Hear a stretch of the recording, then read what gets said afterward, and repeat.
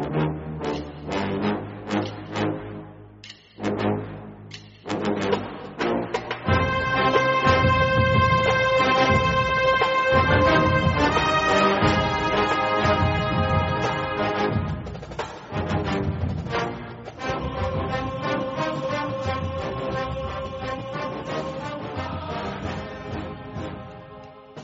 morning, Bucknutters. Welcome to the Bucknuts Morning 5 here on Monday, October 1st, 2018. I am Dave Biddle, very happy to be joined by Patrick Murphy. Patrick, my friend, what a comeback by the Buckeyes to beat Penn State 27-26 Saturday night. Buckeyes, of course, down by 12 with 8 minutes remaining, and they pull out the win with 2 late touchdown drives. I mean, it reminded me so much of Ohio State's comeback win at Michigan in 2005 when Troy Smith led the Buckeyes on 2 late TD drives to pull out that win. I mean, we could be talking about this Penn State win for a long, long time, Patrick.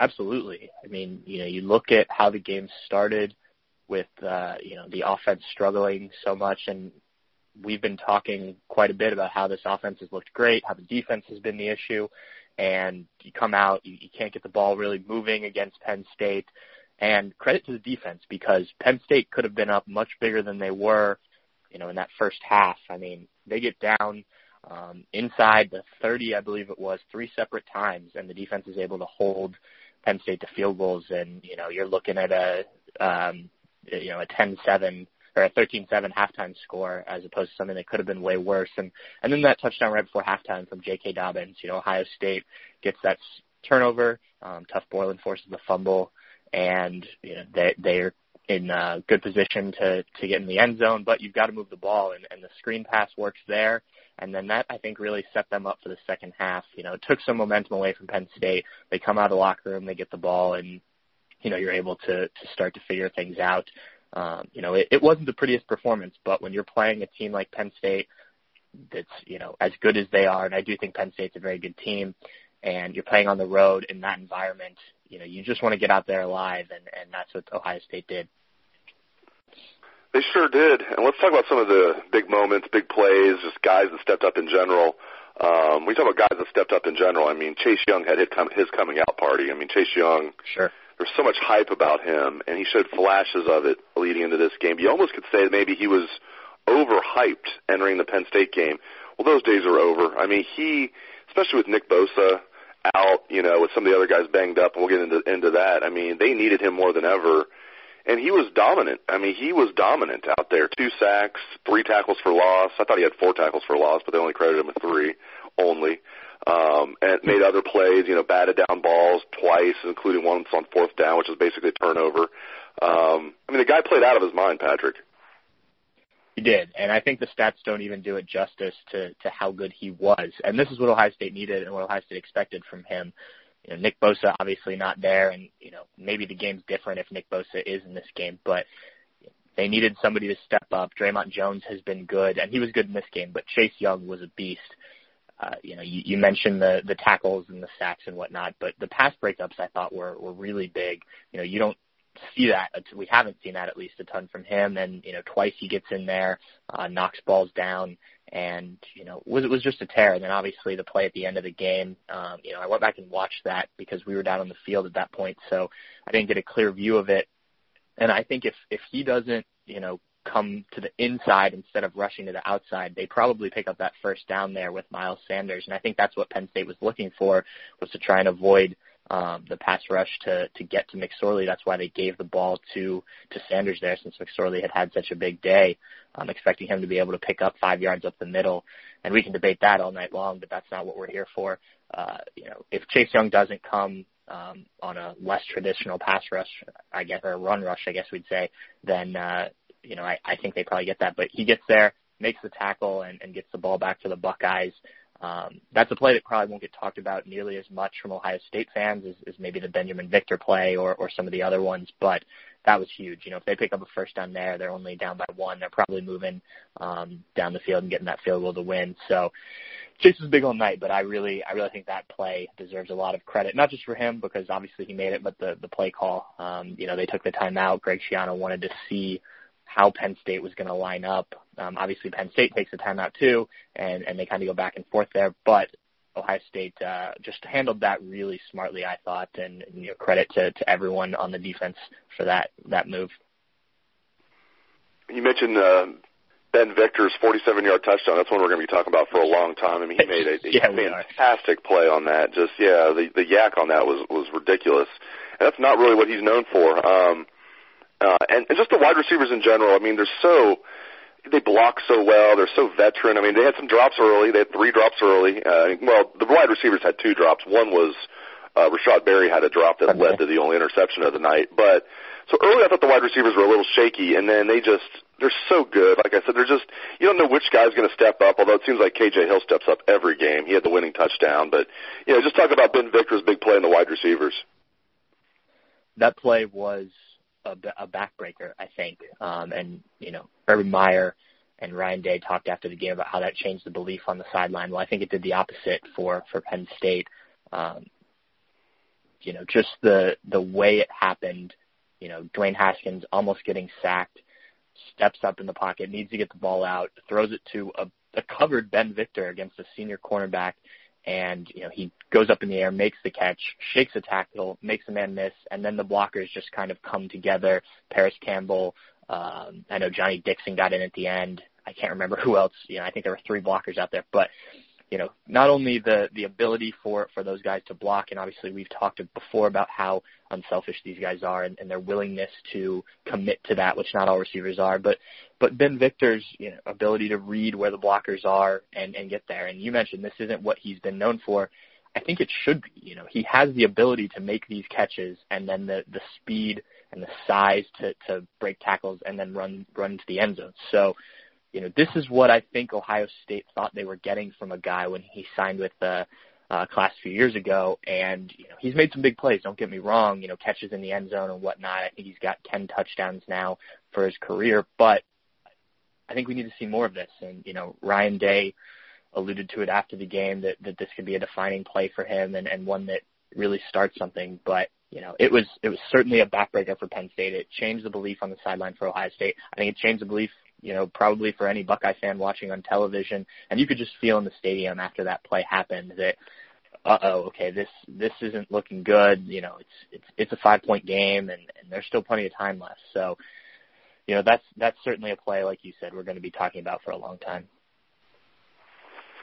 The D-line's turned into a mass unit, as I alluded to earlier. We know about Nick Bosa. He's out till at least November. Some people are opining his Ohio State career could be over, although I think if the Buckeyes are playing for all the marbles, I certainly think he'll be back unless he has a setback, which is always a possibility. But presuming he does not have a setback, I do think Nick Bosa will play later this year. I want you to address that, if you agree or disagree. Also, just obviously Dre'Mont Jones got banged up in the game. He could barely walk off the field. He had to be helped off with one of his teammates helping him off.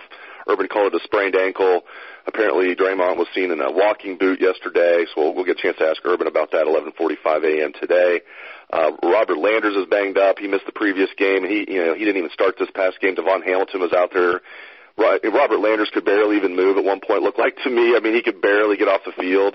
So you have Dre'Mont Jones, Robert Landers, and Nick Bosa. Just 3 of the best defensive linemen in the country banged up right now, but the schedule gets a lot easier. So just your thoughts on all things D-line related.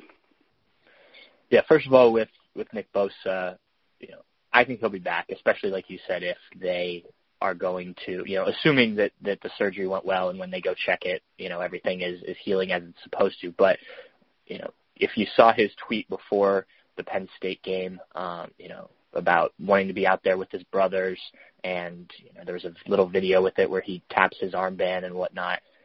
I think, given that Joey came here and what Joey accomplished and just how invested that family has been in the Ohio State program these last 6 years, I think that Nick is legitimately a Buckeye despite coming from Florida, and he, wants to end his Ohio State career, on the field and not watching from the sideline.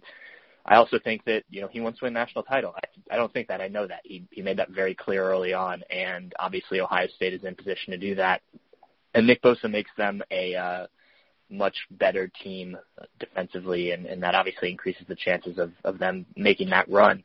As far as the rest of the defensive line, like you said, I think they'll be fine. There's time to not rest guys, but, if guys are banged up against, the likes of Indiana and Minnesota and the rest of the teams on the schedule over the next month or so, I think you can comfortably play, Devon Hamilton and other guys and get those guys more snaps and whatnot. We talked to Dre'Mont Jones after the game, and he didn't talk much about the injury, but did look to be moving okay. I would speculate, and again, it's just speculation, that the boot was cautionary. He seemed to be moving fine to me. I'm no doctor, but it didn't look like he was in any sort of serious pain when he was walking back to the locker room. I also imagine if it was something serious, that they wouldn't have brought him out and made him stand there with a bunch of media people around him underneath the stadium. So we'll see on that. Obviously, like you said, we'll talk to Urban today. But the good news is Ohio State doesn't have a serious game for a while, but still have to take these games serious, as we learned last year against Iowa, coming off the big Penn State win. No win is guaranteed if the Buckeyes don't focus in and make sure they handle their business. One thing that drives me crazy, and I love Urban Meyer overall, is his refusal to use quarterback sneaks.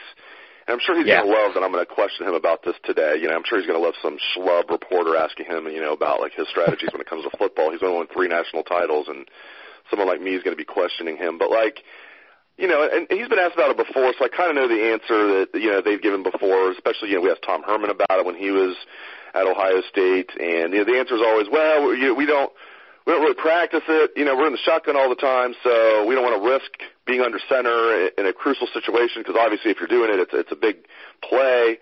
Well, my answer to that is then practice it, because Absolutely. of all football plays, the quarterback sneak is, yes, it's elementary. It's also the most effective when you look at the advanced analytics. I mean, the quarterback sneak is arguably the most effective play in football when you're talking about you don't want to run it on 4th and 2, but 4th and inches, which the Buckeyes twice had 4th and inches.